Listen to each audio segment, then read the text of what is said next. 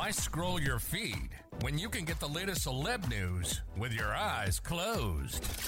Here's fresh intelligence first to start your day.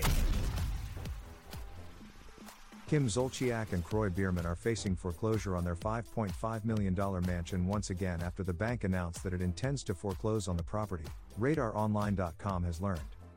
In the latest development to come as Kim and Kroy remain in the throes of their ongoing and nasty divorce battle, Truist Bank filed court documents this week against the estranged couple.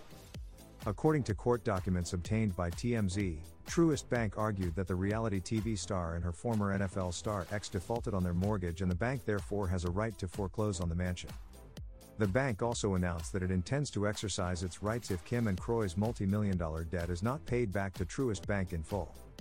As RadarOnline.com previously reported, the Real Housewives of Atlanta alum and the former Atlanta Falcons linebacker filed an injunction and temporary restraining order request against Truist Bank in October to prevent their mansion from being foreclosed on. Kim and Kroy cited their ongoing divorce battle and their ongoing fight over the Milton, Georgia mansion as the reason for the injunction request in October. The pair also argued that they would suffer immediate and irreparable injury and that to allow Truist Bank to continue with the foreclosure would thwart the spirit and intention of the order issued in the divorce case in order to preserve the marital estate. Kim pleaded with the judge to halt the potential foreclosure of the multi-million-dollar Georgia property.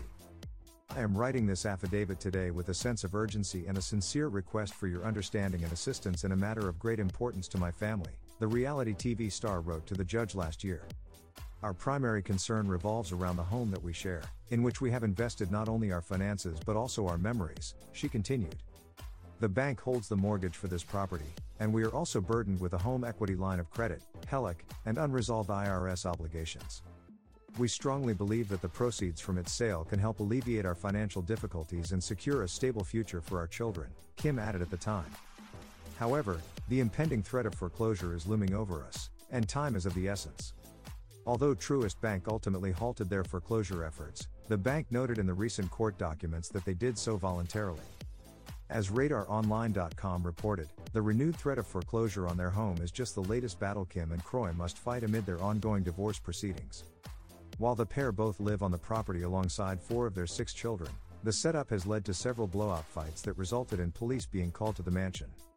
This would also mark the second time that the pair face the possibility of foreclosure on their home. They recently slashed the listing price of the property from $6 million to $5.5 million. Now don't you feel smarter? For more fresh intelligence, visit RadarOnline.com and hit subscribe.